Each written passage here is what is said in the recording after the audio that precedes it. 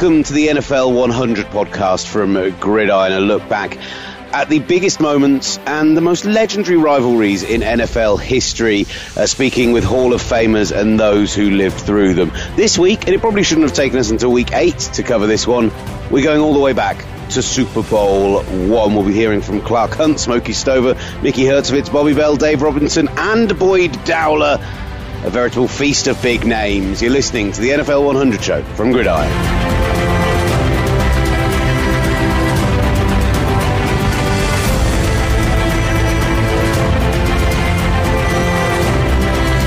Will Gavin, I've got Matt Sherry with me as well, my favourite NFL historian. Hey buddy, how you doing? Hey. Yeah, I'm good, man. I'm really good. I'm so close to finishing the book, which is obviously the reason we're doing this podcast series. So yeah, I'm Thanksgiving need to have it finished by, and I'm on course, which is nice. Nice. Well, I'm pleased that you're getting that close, and I mean, it sounds like it's going to be, based on what you were telling me the other day, cutting down rather than bulking up, which is always, I think, the easiest way to edit anything. So, good work, buddy. Yeah, nearly there, man. And hopefully not cutting down too much from speaking to the publishers. They're quite happy for it to be chunky, so should be all right. Wonderful stuff. Well, coming up on this show today, we are going to be talking about Super Bowl I, the Green Bay Packers victory over the Kansas City Chiefs, but not just talking about Super Bowl I, talking about how the merger came about in the first place, how the AFL and NFL ended up being the two leagues that put on this first competition, and how that eventually became the overall NFL. I was speaking with a friend, I was speaking with my wife the other day, Matt Sherry, and she had her phone up in front of her, and there was obviously, she was looking at something that had like an on this day thing, and I think it was 3 days ago that it got passed through Congress, the official merger was done. And so it's this week that happened, and so it's the perfect week to be talking about this story. Yeah, absolutely. And yeah, I mean, it just all fits like a glove, doesn't it? Oh, what a man you are. Right, so let's first of all talk about how the Super Bowl itself was kind of a byproduct of the most successful league to rival the NFL. But it wasn't the only one, was it? No, it wasn't. As the NFL, I mean, basically from the start, there were rivals. The biggest event, I would say, in the NFL's first decade was the Red Grange Tour, which is, this famous guy from the University of Illinois leaves college football and takes the unprecedented step for a guy that famous to join the professional ranks. He basically leaves college and then immediately starts this barnstorming tour around the US with the Chicago Bears, who, were hastily arranging games for it, because in those days there was no schedule. The teams kind of made it up as they went along, and Grange netted himself about $1.5 million in a month in modern day money. And he was the biggest star in football. And what happened was, after that season, there was a discussion to be had about whether Grange was going to sign for the Bears permanently or not. And Grange, because of his pulling power, wanted a slice of the ownership pie and things like that. And then, separate to that, wanted to just set up his own team in New York, which was prohibited because the Giants owned the territorial rights. So we end up in a scenario where most of the NFL actually wants to give in and let Grange have his own team in New York. But because Tim Mara, the owner of the Giants, has the rights, he refuses. And Grange eventually just sets up a rival league, thinking that as the biggest star, he will be successful, and it's called the American Football League. And that becomes really the first iteration of a league that we see multiple versions of over the ensuing years. It doesn't work at all. I mean, it's disastrous, really.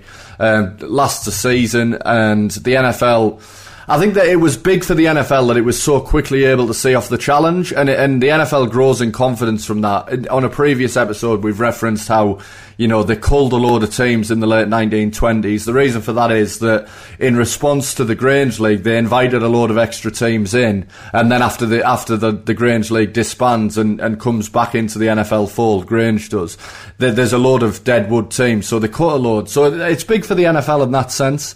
And then we see, two other versions of the AFL in 1936 and 1940.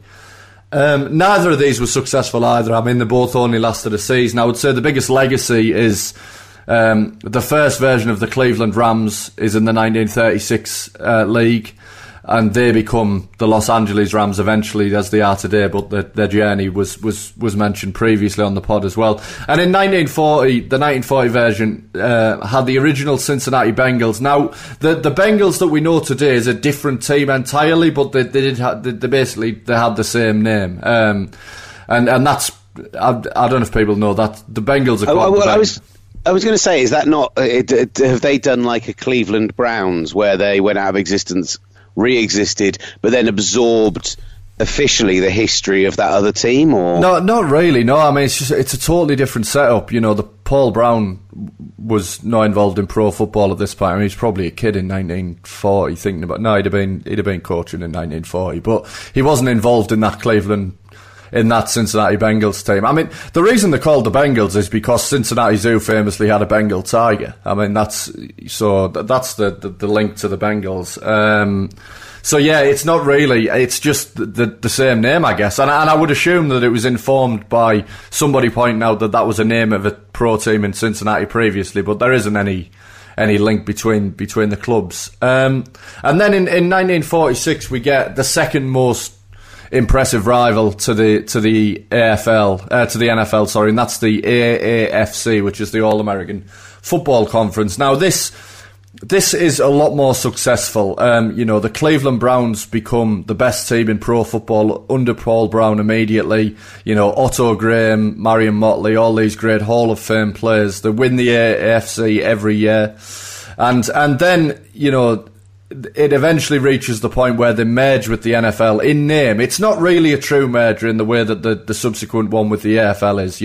Essentially the NFL just absorbs three of their teams, and the three teams who still exist today, the Browns, the Baltimore Colts, and the San Francisco 49ers. Obviously Baltimore Colts are now the Indianapolis Colts. So that was probably the most successful league to rival it, and was given real pedigree by the fact that the Browns in the first game of their first season in the NFL annihilated the Philadelphia Eagles, who were the NFL champion at the time. The only thing I will say on these podcasts is I apologise if we're saying things that we've mentioned on other shows, but the idea is that people can listen to this whole pod and it'll tell the whole story, and we'll try not to do that wherever we can. But yeah, never apologise, Matthew. Never apologise. Yeah, but that's basically it. And then for 10 years there's this golden period of NFL football until 1960 when another rival comes along in the American Football League Part 4, I guess you would call it. But again, there is no links between Part 4, 3, 2 and 1. They were all individual entities called the American Football League.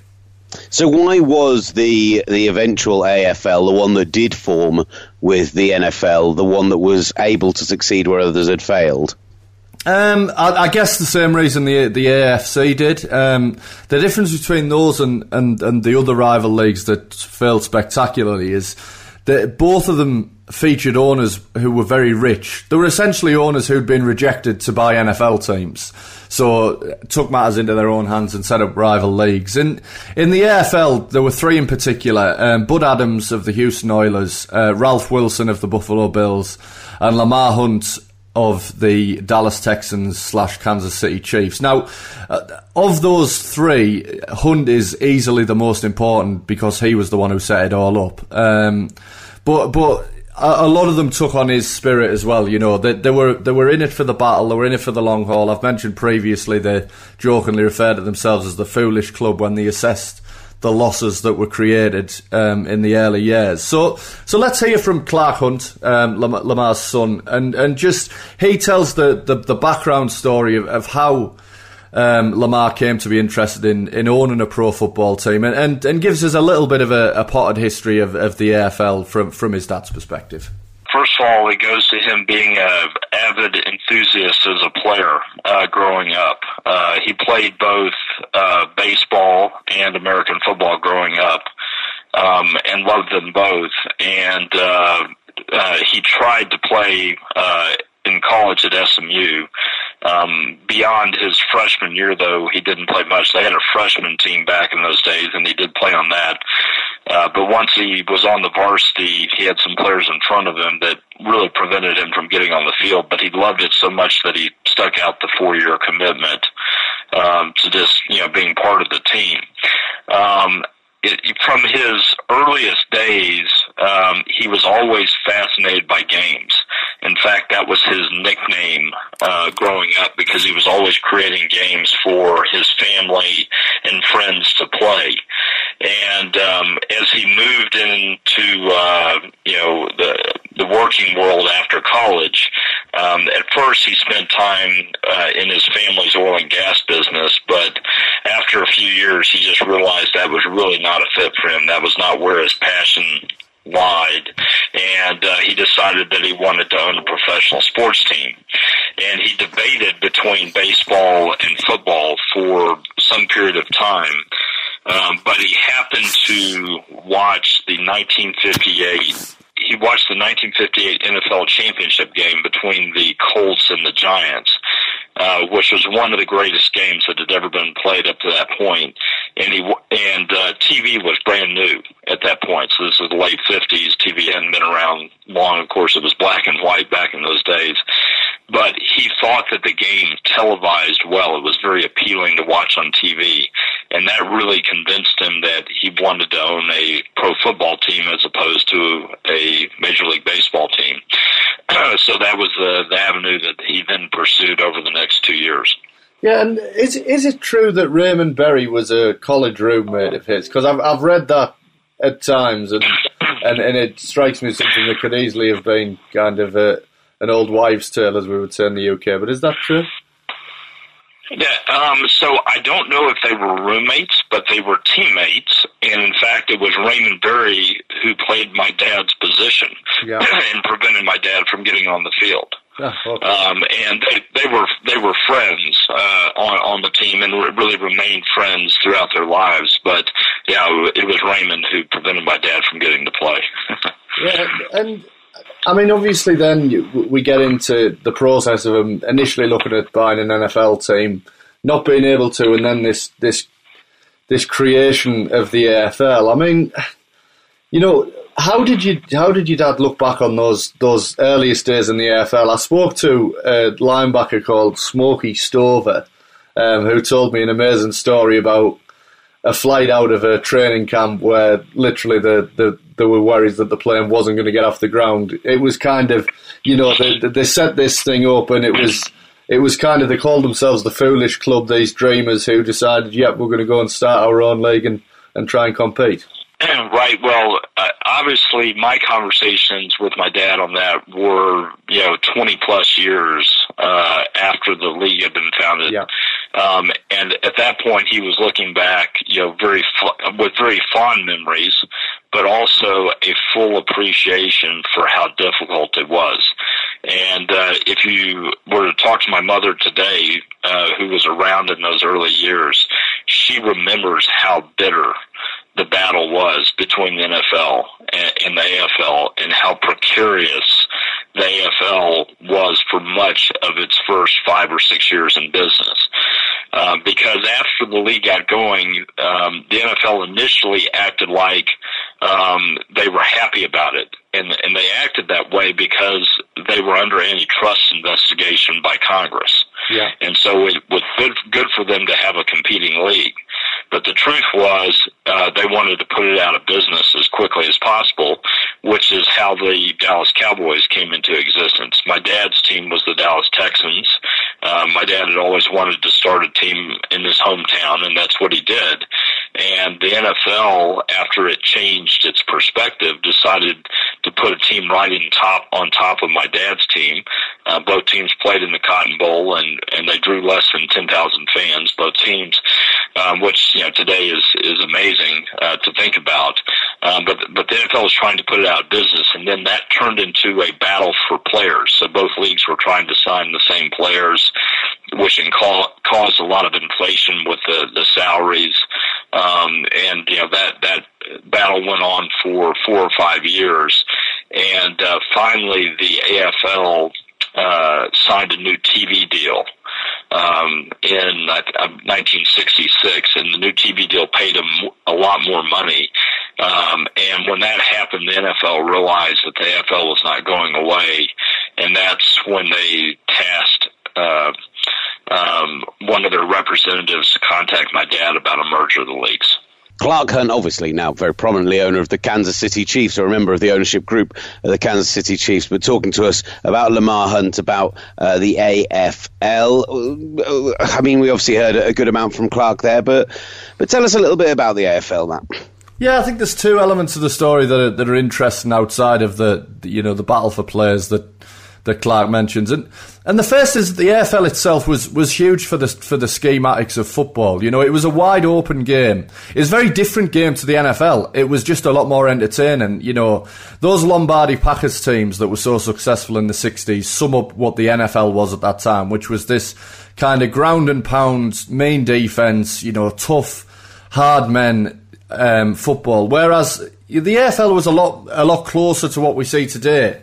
And I guess exemplified really by the 1963 San Diego Chargers team that was coached by Sid Gilman, who I mentioned last week as one of the most significant figures in the schematics of football history. You know, they had John Haddle, Tobin Rote throwing passes down the field to Lance Allworth, who I guess is one of the top 5 greatest receivers in the history of professional football, and they were a great team, and this kind of entertaining brand of football shows itself in the fact that, you know, the fan base was pretty good early. I mean, in 1962, 56 million people watched the championship game between the Oilers and the Texans, which was the Oilers attempting a three-peat and being thwarted by Dallas. But it is offset by some shambles. You know, there's the games are played in stadiums that are completely ill-fitting. I mean, when Red Grange came out in 1925, his most famous game was at the Polo Grounds, and they were still playing on that 40 years later. I mean, that was one of the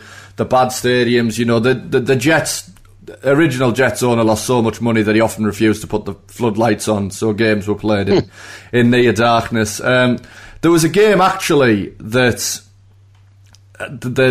involving it was the Texans against the Boston Patriots, and the Texans were driving down for a game tie-in score, and the ball gets knocked down in the end zone, and when they watched back the film, it was a fan in the end zone who knocked it down. so yeah, there's some amazing stories, but let's hear from the original 12th man. Forget you, Texas. Yeah, absolutely. Forget you, Seattle. That was the first 12th man for me. Yeah, it's so good, man. But so to get an insight into that, let's hear from somebody who listeners won't know. There was a linebacker for the Chiefs called Smokey Stover, who was around from the early part of the AFL. And he was introduced to me by Michael McCambridge, who, if you want to read a book before mine, then read his book, America's Game. He's a good friend of mine. It's one of the best books I've ever read. And he put me in touch with Smokey, who was like this guy who ended up in the AFL on the back of a tryout, and tells us a little bit about the early years of the AFL, and then, on Michael's suggestion, tells us a story about this flight that was referenced to Clark Hunt out of their training camp, and really shows the ramshackle nature of the early AFL. When they started the league, I mean, nobody really knew anything about it. All the owners, they got together, pulled out their billfold. This was in 1960. Yeah. When they started the league. And I was very fortunate. I was what they called they just called me. One of the guys knew one of the coaches, and they called me and wanted to know if I wanted to try out. And that's how I got started. I went to a tryout camp where there was about, I guess there was plus, 80, 90 guys that showed up. And when they got through with us, about 10 days later, there was only about 15 of us left. Absolutely. I mean, it must have been nice to be one of the 15. Oh, I know it. I tell you what, especially when, you work your rear end off and, try to make it. It was an experience, I tell you. Met a lot of good people and good coaches, and everything. And, I was real proud to be able to play for the Chiefs, that many years. Just before, I'm going to move on to Kansas City and the Super Bowl and things, but before I do, Michael has told me I need to ask you the story of the flight out of training camp in New Mexico in 1960. So I'll let you tell that, because he's given me no other details. Well, I tell you what, that was a trip. In fact, I get goosebumps when I think about it. We had when we left training camp out of Roswell, New Mexico. Thank God that the runway was out in the desert, and it went for miles. When we got everybody loaded, I mean, we were sitting on top of each other. We had all of our equipment, and when he took the pilot, I mean, he was really up in the air about it, and the pilot, I mean, our general manager, I forget his name right now, but he went up into the cockpit and he said, "Take it, take off. Let's go. We don't have time to waste." And sure enough, boy, when we got on that runway and we went and we went and we went, and it finally lifted off the ground. And once it did that, the pilot, after he got up in the air, he had come out of his cockpit. He was sopping wet with sweat. He said that he would never, ever do that again.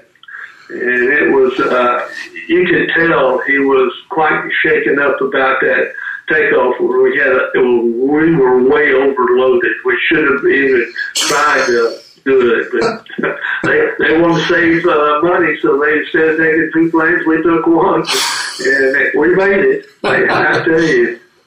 And that's been always a story when we all get together. Some of us old timers say, "Do you remember that?" And I tell you what, we all remember it, the ones that made it. Smokey Stover speaking there. It's a great story about the you said about the kind of shambolic nature of the AFL, but considering there was the question I asked you before was like, how were they able to succeed where others failed? And we talked about how important those owners were, but it feels like a bit of a survival story.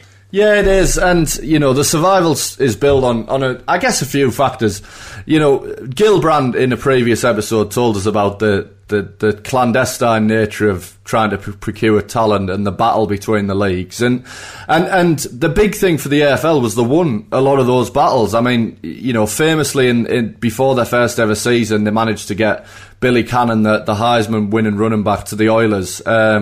He was meant to be signing for the Rams, who at the time, incidentally, was meant to be signed by Pete Rozelle, who was the Rams general manager. And what happened is, Bud Adams doubled the offer that the Rams offered, and what they did is after his final college game, the AFL signed him under the goalpost. It was a big PR win for the Oilers, and that was really set the tone for the battle that continued on. Eventually we see Joe Namath, the great Alabama quarterback, signed for the New York Jets, and that procurement of these star players from college was important. It immediately legitimises it. It improves the quality of the game because they're signing really good players.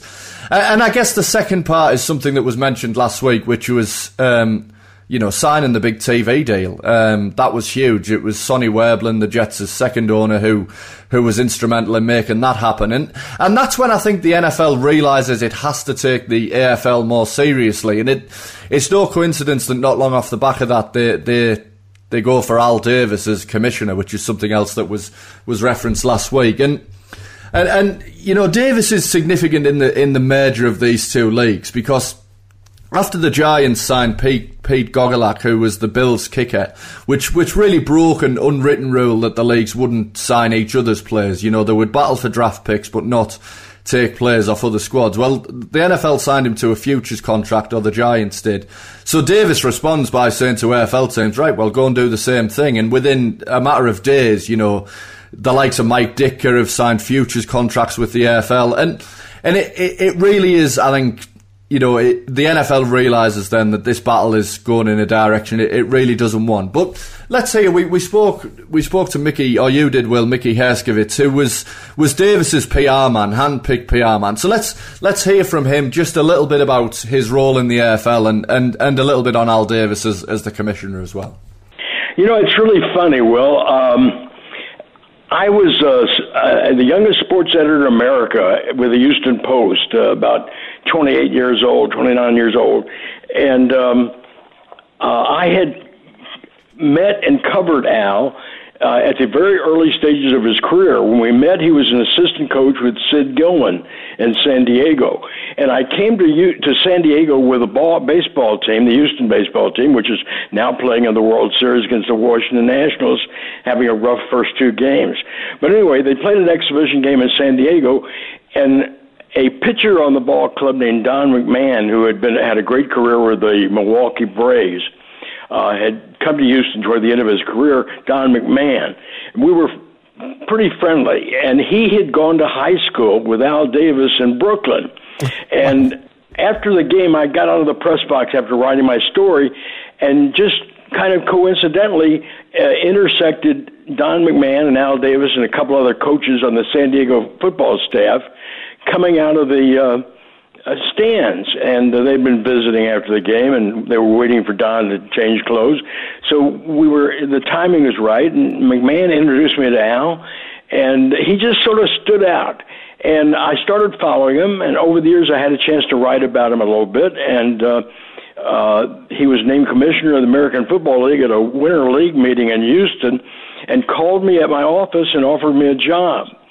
And I don't know how far I should go with this story, but it's kind of funny. It caught me completely off guard, but as young as I was, I knew that the Houston Post, my newspaper, was owned by the Hobby family. Mrs. Ovita Culp Hobby had been on the staff of Dwight Eisenhower during World War II and was the wife of a former governor. And I knew, and her son, Bill Hobby, was going to be a lieutenant governor of Texas and eventually would take over the paper. So I knew it was going to be a family operation. I knew that I could be there another 30 years and still be the sports editor. So to my surprise, I was interested in listening to Al's offer.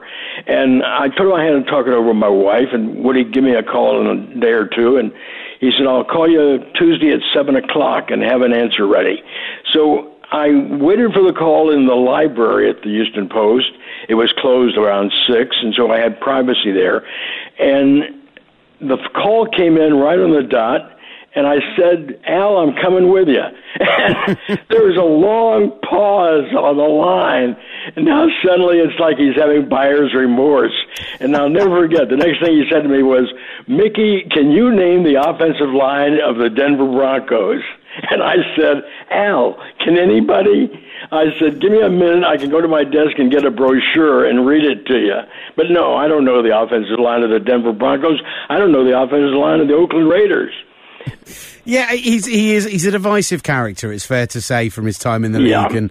But equally, we've just had the Oakland Raiders over here in London a couple of weeks ago for the first game of the season, and we had guys like George Atkinson and Jim Plunkett and guys who are part of those great Raiders teams of the 60s and 70s. And as much as he could be divisive, particularly in his later years, it's fair to say people who knew him and worked for him would go to bat for him. Oh, yeah. He inspired a great deal of loyalty.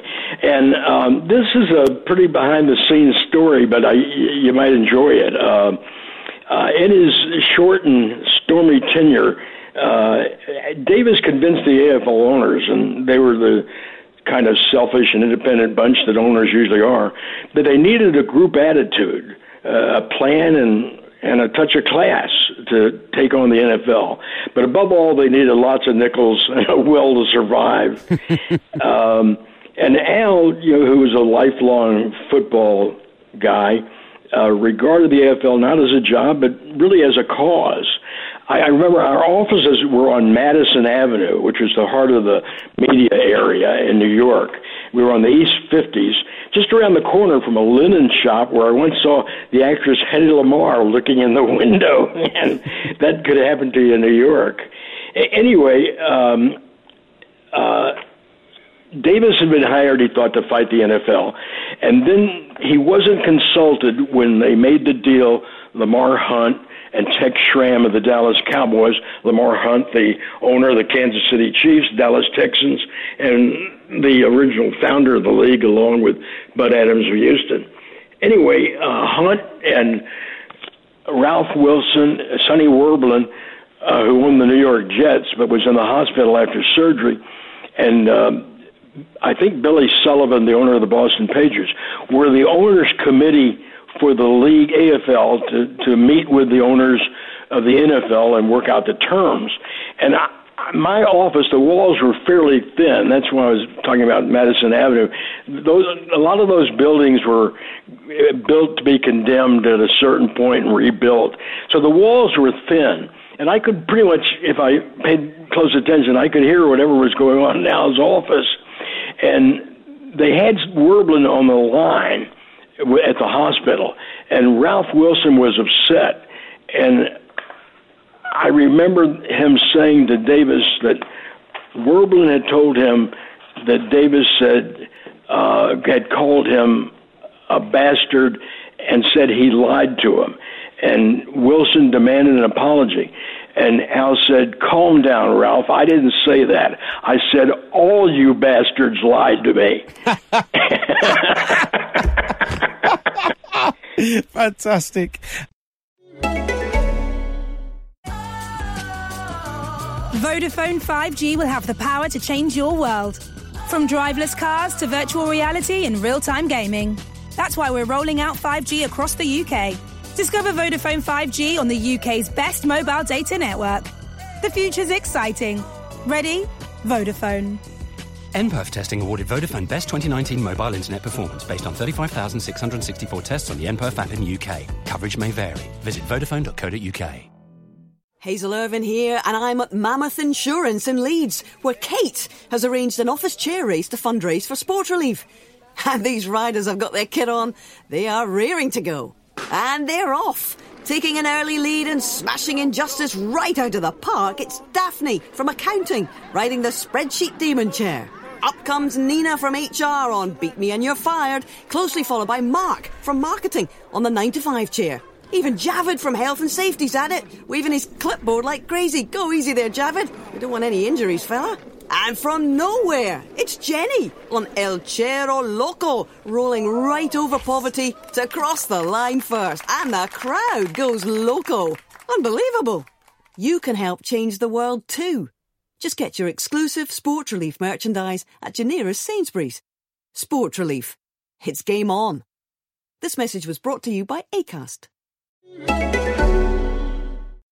Mickey Herskowitz speaking to me. Big AFL PR man, worked alongside Al Davis in those early days. So hearing about that, it won't be the last time we hear from Mickey in this show, of course, Matt Sherry. But moving on from that then, Al Davis is the commissioner. You mentioned last week he was left out of the merger discussions. He was, yeah. I mean, they ultimately determined he would do more harm than good, and may have been right on that. You know, the merger discussions sum up the era, really. You know, at the height of the Cold War, it was Kremlin-esque throughout this battle. So these two, Tex Schramm and Lamar Hunt, ironically the two people who were battling for hearts and minds in Dallas originally. Schramm with the Cowboys, Hunt with the Texans, meet in a parking lot at Dallas Airport, and that's really the starting point of the major discussions that go on over a number of weeks. Pete Rozelle was aware they were happening, unlike Al Davis, his counterpart. And Davis actually would eventually claim that all of his actions, you know, the signing of the players, were done with the secret goal of reaching a merger. And that's an idea that's been debated by historians, you know, throughout the history of these conversations. But let's hear from an expert on that. Herskowitz can talk to us about whether he really believes Al Davis, who he worked closely with, wanted the merger to happen at all. He didn't want it to happen. Al was hired, he believed, and was led to believe, to prosecute the war. And he believed they could maybe not exactly win that battle, but they could force the NFL to in effect, make concessions to the AFL in matter of terms, and that they could, whatever they resolved, the AFL would have leverage and would have a final say on what the terms were. And I remember when they announced the decision to merge, the announcement included the fact that Rozelle would be the commissioner of the combined leagues, and that Baltimore and Pittsburgh would come to the AFL to even out the number of teams, and the AFL would pay an $18 million indemnity to the NFL for taking those two teams. And Al was furious. And I remember he was so unhappy with the merger terms, he quit in protest and was planning to return to Oakland as a managing partner of the Raiders. And I remember him saying in his understated style, that's satirical, "Generals win the war and politicians lose the peace." You know, he came by my office. I actually had the office next to his. And it was the office of the commissioner that he actually succeeded, although there was an interim commissioner named Milt Woodard who was the controller or financial officer for the AFL. And Joe Foss had been the commissioner. He was governor of South Dakota, and one of the flying aces for the U.S. Air Force during World War II. And he had crashed during one of his flights and had a bad back, and he had a rocking chair in his office. And when he left New York, he left the rocking chair in the office that I came to occupy. So people would come by my office just to rock in that chair. Well, and it was really funny. We didn't have to say anything. They would just come in, like getting a massage or something, and then leave. So Al is leaving the next day to go back to Oakland, and he came to each guy's office and dropped 2 sheets of paper on your desk, and it was a contract for 2 years. Nobody had a contract when they came there. I was one of about 6 or 7 guys he hired, and the one thing he did before he left was make sure everybody had a 2-year contract, so if they wanted to leave or they had to leave, if there wasn't any opportunity for you, you at least had the guarantee of a couple of years' salary. A very generous thing. It was very typical of Davis. Anyway, he had already done that, and now he stopped by my office, I guess, to say goodbye. And I had been there, like I said, a long time, 2 weeks, when the merger took place. And I had a clean desk. I had some papers there. I'd shift from one side of the desk to the other, make it look like I was busy. Anyway, Al came in, he popped himself down in that rocking chair and rocked for about a half a minute. And then I remember his voice was really kind of solemn. And he said, "Mickey, I hope that someday, wherever you may be, wherever I happen to be, you might find an occasion to say something nice about me." And I wouldn't say that a puddle formed in the corner of my eye, but I was touched, and I blurted out, "Al, I'll never have a reason to say anything but nice things about you." And Davis, whose sense of humor can best be described as uncertain, threw back his head and roared, said, "I was only kidding," and he slapped his knee. And I nodded and said, "So was I." But in truth, I always liked and respected Davis.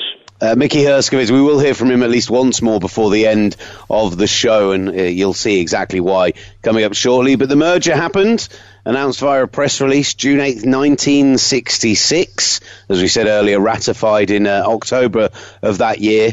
What were the terms?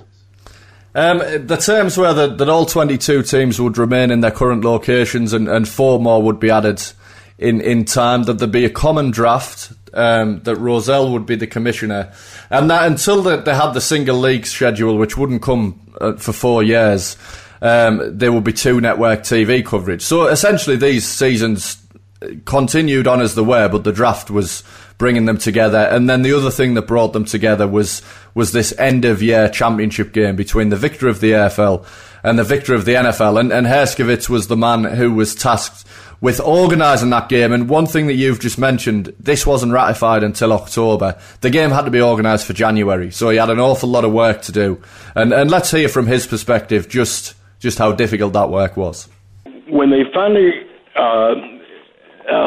cleared the way politically, got government approval for the Super Bowl, got past the antitrust laws and so forth, there was literally like 26 days to organize the first Super Bowl game. And, of course, everyone was sort of up in the air because it was brand new. But Pete Rozelle was a wonderful commissioner and terrifically organized and thorough and a very aware guy who had started out in public relations. And to show that the leagues were going to be treated equally and fairly, Pete picked me to go out to Los Angeles as the second guy on the ground there. The first was Bert Rose, who had been the general manager of the Minnesota Vikings. He was in Los Angeles, but they hadn't heard from him for a couple of 3 days. Bert had set up his office in the bar of the Statler Hilton Hotel, and he had a little bit of a drinking problem, and he just sort of disappeared. So Pete gave me a 22-page memorandum of things I had to do when I got to Los Angeles. And I did check into the Statler Hilton Hotel. They gave me a 3-bedroom suite with 3 bathrooms and television sets in every room. So I immediately called my wife and had her and my 3 little kids fly out to Los Angeles to fill up that suite. But I had to do things like arrange the practice facilities for the teams, hotels, ticket prices, get the tickets printed, souvenirs, parties, courtesy cars. Mickey, just to figure out the timing on this, Mickey. So yeah. We're on this week now, in fact, because we're speaking at the end of October. This week was the anniversary of actually when the AFL-NFL merger was confirmed in the kind of mid-late October. So you literally only had, from late October to the end of January to organise all of this? Yeah, that's correct. Well, actually the middle of January, it was the 15th or 16th, the game was played. And I was out there, I guess it was December. And they treated me like I owned the league. But like I said, we set up the hospitality room. A great story about the cars. I had to get 120 complimentary cars, courtesy cars, for the coaches, owners, general managers, and the media, print and broadcast. I ought to mention Rozelle, when he gave me the 22-page memo, told me I had a $250,000 budget to spend on the media, on booze and cheese baskets, cufflink sets, and parties and flowers for their wives or dates. Anyway, for $250,000, I could have bought an NBA team back in 1969 with that kind of money, or 67. And anyway, just because this sheds a little light on how the game was perceived, Pete told me that whatever I did for one team, I had to do for the other. It was Green Bay and Kansas City, the opponents in the first Super Bowl. Whatever I did for one network, I had to do for the other. And the networks were CBS for the NFL and NBC for the American Football League. And whatever I did for, the media on one side or the other. And, it's funny, we spend our whole careers wanting to be objective and independent. But when you get into a situation where some team you've covered for, in this case, 7 years, is going up against the other league, your emotions and loyalties come out. So anyway, the key that Pete gave me was when the media left that game, he wanted them to say that it was bigger and better than the World Series. So the $250,000 budget was huge. I actually couldn't spend it. I had to spend a little bit on myself. So anyway, no one's blaming you for that, Mickey, at all. Yeah, I sent myself a lot of flowers and things. Anyway, there was something else very interesting you mentioned, Mickey, when you were talking about setting up the game, is that both the leagues had to be represented on that kind of equal footing, like you were saying. Everyone had to have. whether it was the networks, and, that was really tricky and tense, Will, because it started with the merger at a press conference in the Essex Room. I think there's a British connection to that. Essex Room of the Warwick Hotel.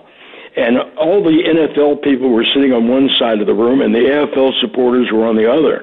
It was like you could almost hear the usher ask each person who came through the door, friend of the bride, friend of the groom. And that was the atmosphere. And my lasting memory that day was of the controversial broadcaster Howard Cosell, who felt he was acting on behalf of the American people.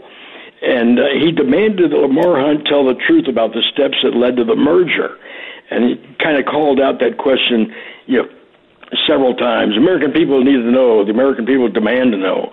And Hunt, who was a mild and dignified guy, actually apologized to Howard for momentarily raising his voice.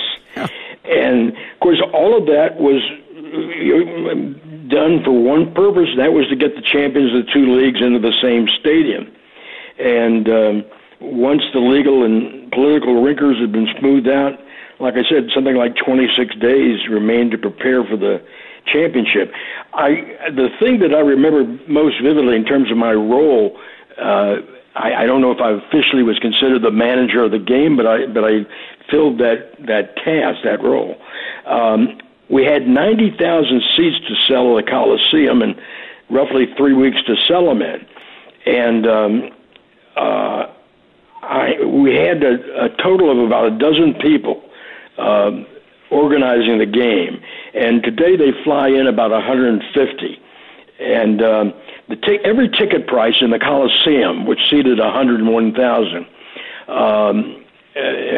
they didn't put up the seats for one of the end zones, so the capacity that day was about 90,000.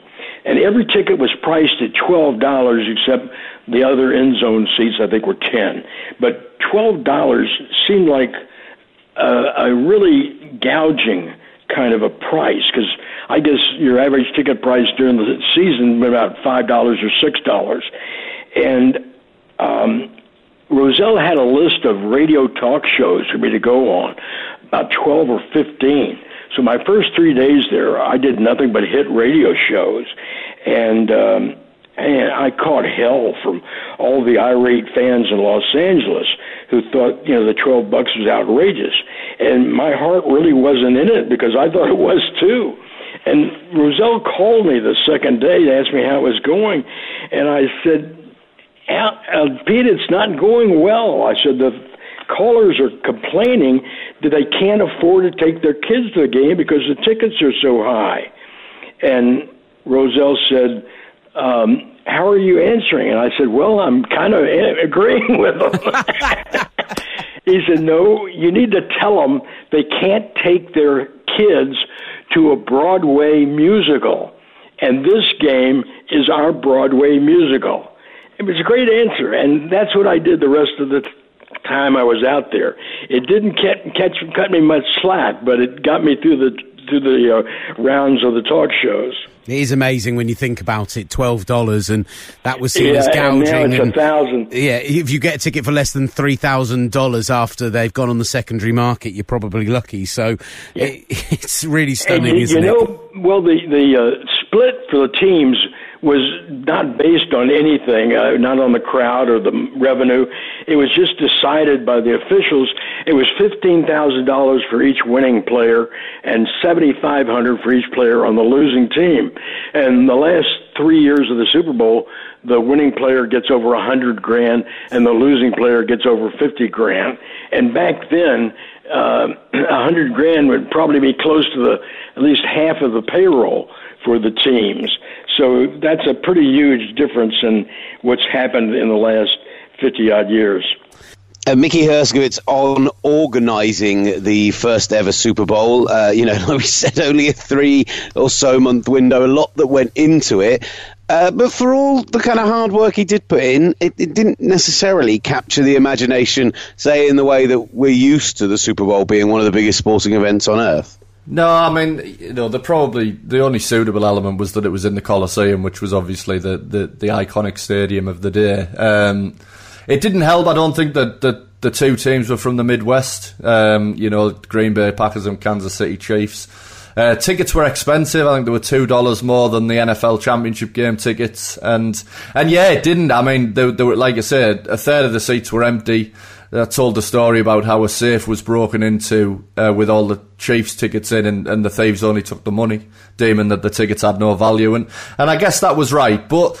Let's hear about that, just how different it was from the Super Bowls of today, from Bobby Bell, who we sat down with at Super Bowl 50, Will, and chatted to him about that. He was the Hall of Fame linebacker for the Kansas City Chiefs. The first question then, Bobby, you're here at Super Bowl 50 in this huge air hangar full of media and all the stuff they're doing in San Francisco, and how does this compare with Super Bowl 1 and Well, Super Bowl 1, in fact, they didn't even call it Super Bowl 1.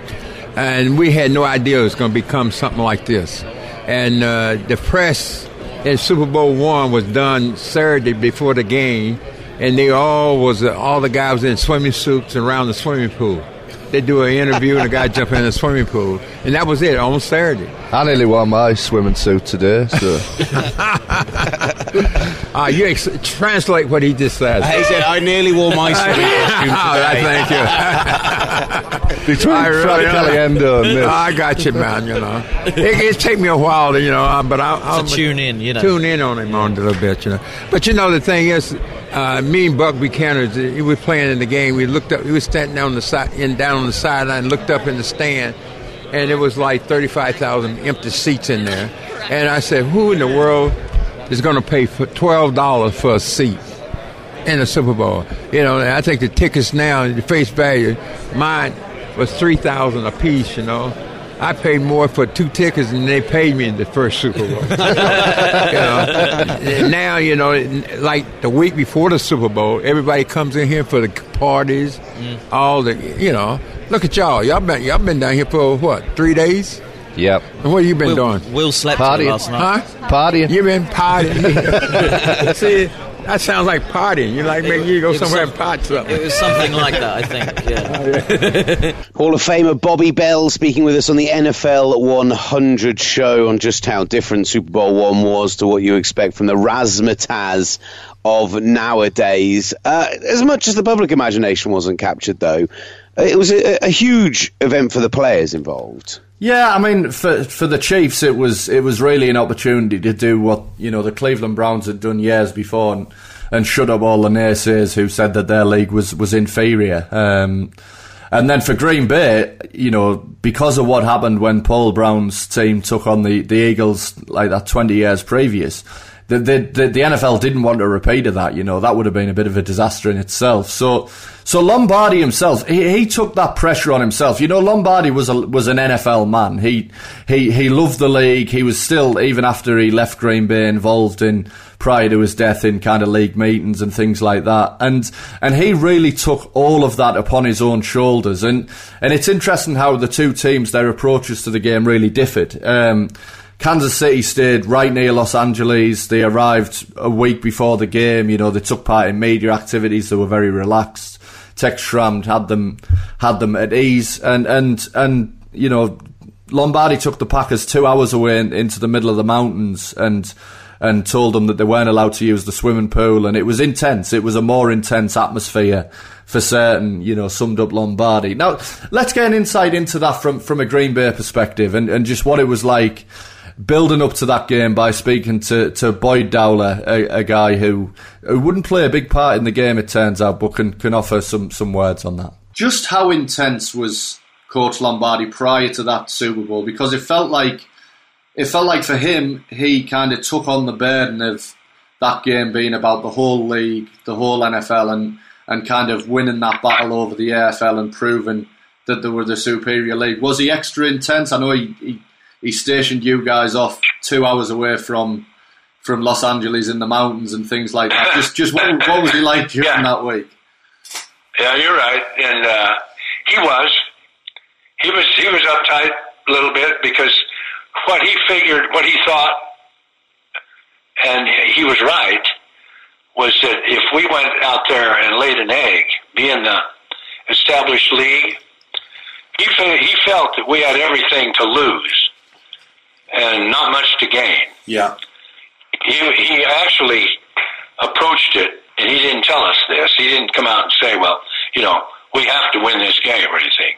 He told us we will win this game, but he was a little edgy because he realized one thing. He said we were carrying the whole National Football League. We were representing the whole National Football League, and we had to play well. And he told us quite directly and frankly, we will win this game if we play our football. If we play our football the way we can play, we will win this game. He said, I have no doubt about that. He says, so you have to go out there and play hard and play smart, and everything will be fine. And he was right about that. He didn't get so uptight that he had us on edge. I don't believe. Yeah. I only lasted 3 plays. I played 3 plays and hurt my shoulder. That wasn't very healthy anyway. Yeah. But I was on the sidelines feeling sorry for myself the rest of the game, and watching Max come in and do a great job, and that was good. And but he was on edge. He was on edge all week long, getting ready, and he had us ready. Although we didn't start out real good. We were kind of spotty in the first half, but we turned it loose in the second half, and it pretty much took care of itself. And again, like I mentioned before, what he could tell us, he could almost tell us what was going to happen. Yeah, and we believed him, and he didn't lie to you. He didn't tell you stuff. He didn't tell you bullshit. He would tell you what we were going to do and what we needed to do, and he didn't try to trick you. He told you right straight out. This is what you've got to do, and if you're not, you got to do this better. At halftime, he may say, you got to do this better. He says, we're going to be fine. And we were. And he was always that way. And he had a lot of confidence, or he convinced us that he did. But he had confidence in us, and he had confidence in the way he taught us. There was a story about him reading telegrams out to the team from like George Halas and people around the league who were. I mean, it's ironic, George Halas telegram and Vince Lombardi urging him to win a football game. But was that true that he kind of read the telegrams? He mentioned that. He said, "I've been hearing from the league office." He said, "I've heard from some other coaches around the league and everything like that." And he said somebody, I don't know whether it was Halas or Shula or who it was, but he mentioned that they said there isn't another team that they would. I don't know who said it, but there isn't another team that in the league that I would pick besides the Packers to represent us in this first game, this first championship game. They hadn't called it the Super Bowl yet. Yeah, it was the NFL Championship. Came after. Yeah, AFL, NFL 6, whatever. But they officially changed the name later. But he used some of that hearsay information, and but he made good straight locker room talks before the games and stuff like that. But he wasn't. He didn't go crazy. He wasn't. He wasn't really a cheerleader. Boyd Dowler speaking to us for the NFL 100 show as we're looking back on the story of NFL 1, of Super Bowl 1, the first ever game between the NFL and what is now the NFC and the AFC, as it were, but at the time the NFL and the AFL as the merger came. One point that was being made by Dowler then of him lasting only 3 plays actually ends up being pretty significant. Yeah, it does, because it affords an opportunity for Max McGee, who was really not a journeyman, that's the complete wrong thing to say. He was basically a veteran at that point who was, a bench warmer, and so much so that McGee spent the previous evening having circumvented Lombardi's army of spies, partying with a couple of air hostesses, and arrived back into his room at the point that Bart Starr, the quarterback, woke up for the game. So he was hammered, essentially. And then McGee gets injured, and then Dowler has to play in the game, and it sets up probably the best story of Super Bowl 1, which is Max McGee, the drunk wide receiver, having 138 receiving yards and 2 touchdowns in the game.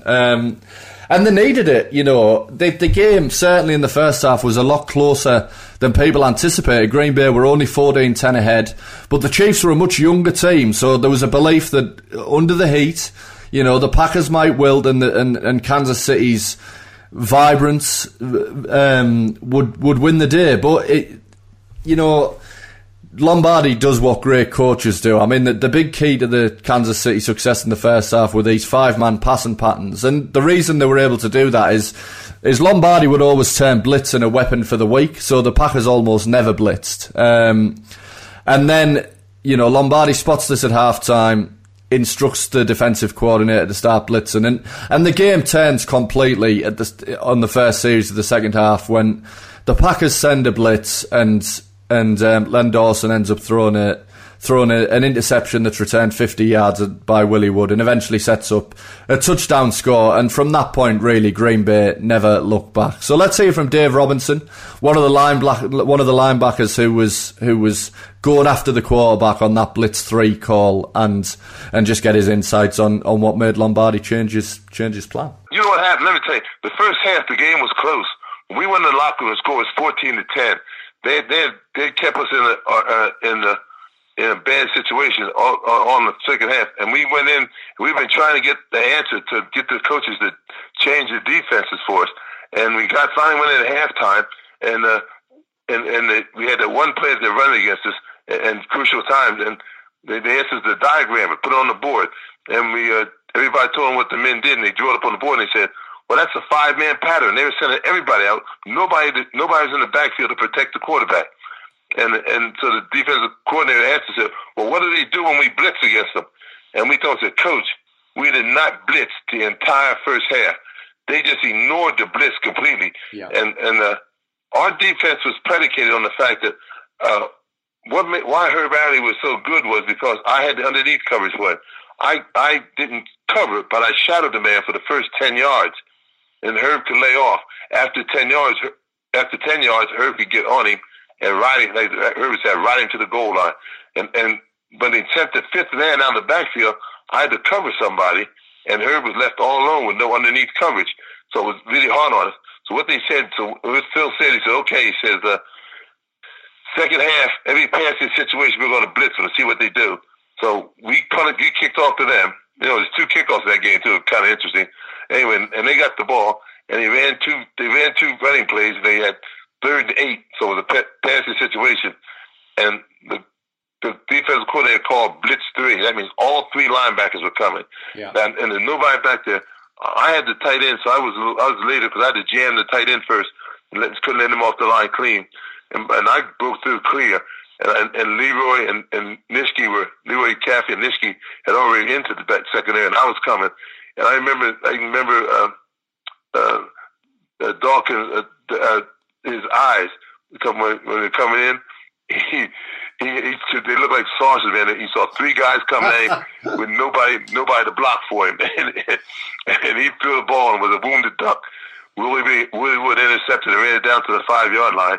Then we went in to score, and we went up at that point. Went up at 21-10, and then every time they went in the pass position, we set 1 or 2 guys at it, and they had to change. I later talked to Lenny Dawkins, and he said that what happened for 2 weeks. They've been running those 5-man patterns, with nobody back there, and they all knew the 3- and 4-man patterns, how to run them. But what happened? They hadn't run them for 2 weeks, and they lost the timing. When they started trying to call them in the second half, the timing wasn't there. Yeah. So it made them look really bad. That's why they didn't score in the second half. It just completely disrupted their offense when we started blitzing. Before that game, he told me, he said they had scouted us, and we only blitzed an average of 3 times in the whole game. In every game, we averaged 3 blitzes a game. We didn't blitz very often. So what they figured was, the 3 times we blitzed, they would either throw the ball away or let him even take a sack. They wouldn't worry about it. Yeah. And when they saw us coming every play, they had to change up, and they couldn't adapt. They couldn't adapt in the middle of the third quarter. They just couldn't do it. And then, so they were like fish out of water the second half, and we just ran over them. The second half score was 25-0. Yeah. So, Sherry, the rest, as they say, is history. Green Bay go on to win 35-10. What happens after the game? Yeah, I mean, not long after, I think it's the next day, Lombardi goes into a league meeting and gets a standing ovation. Like this was massive for the NFL. We had Dowler reference about the owners sending telegrams to Lombardi of how important it was, and I think also just after the game, he upset Tex Schramm, his counterpart, by suggesting that the Chiefs weren't as good as any NFL teams, and that isn't true. I mean, the AFL would eventually prove that. But it just shows kind of the feeling that still existed between the leagues. But I guess the most significant thing that happens after that is what the Super Bowl becomes. I mean, this is a very unfitting first edition of what we now know as the biggest annual sporting event in the world. And it becomes the Super Bowl. It was called the AFL NFL Championship game before this, and it wasn't until a couple of years later that its actual name was formalised. I don't know how many people know this, but it derived from Super Bowl 3. Yeah, I think it was officially. It might have been 4 actually, but yeah, it was around that time. But it's an interesting story how it comes about. They tossed around a lot of ideas, but it eventually becomes called this because Lamar Hunt's kids, so Clark Hunt, I assume, was one of them, would play with a toy called a Super Ball, and that prompted Hunt to suggest that. And Pete Rozelle hated it. I mean, he absolutely hated the name, but it just grew legs of its own, so the media started referring to it as the Super Bowl from the first edition, and gradually they eventually have to adopt it because everybody calls it the Super Bowl. But yeah, that's how probably the most iconic name of a single sporting event came to be. Incredible. Wonderful stuff, as always, Matt Sherry. We should also make a mention after last week's show and kind of amazing how they kind of worked out. But we talked about last week when we were talking about the Oakland Raiders about Willie Brown and that incredibly famous interception return and the NFL Films moment. Willie Brown sadly passing away earlier this week. A true proper Hall of Fame. I know if you're in the Hall of Fame, you're in the Hall of Fame, but we're talking about a guy who was a 4-time All-Pro, a 5-time All-Star in the AFL, a 3-time Super Bowl champion, an AFL champion, a member of the All-70s, a member of the all-time AFL team. So, a guy who really revolutionised how the kind of defensive backfield was played. And so, obviously, sad news to see him pass away this week. And if you can, go back and listen. If you haven't listened to it, go back and listen to last week where we talk about that game and that play. But also, just go and seek it out because it's on YouTube and it's absolutely brilliant.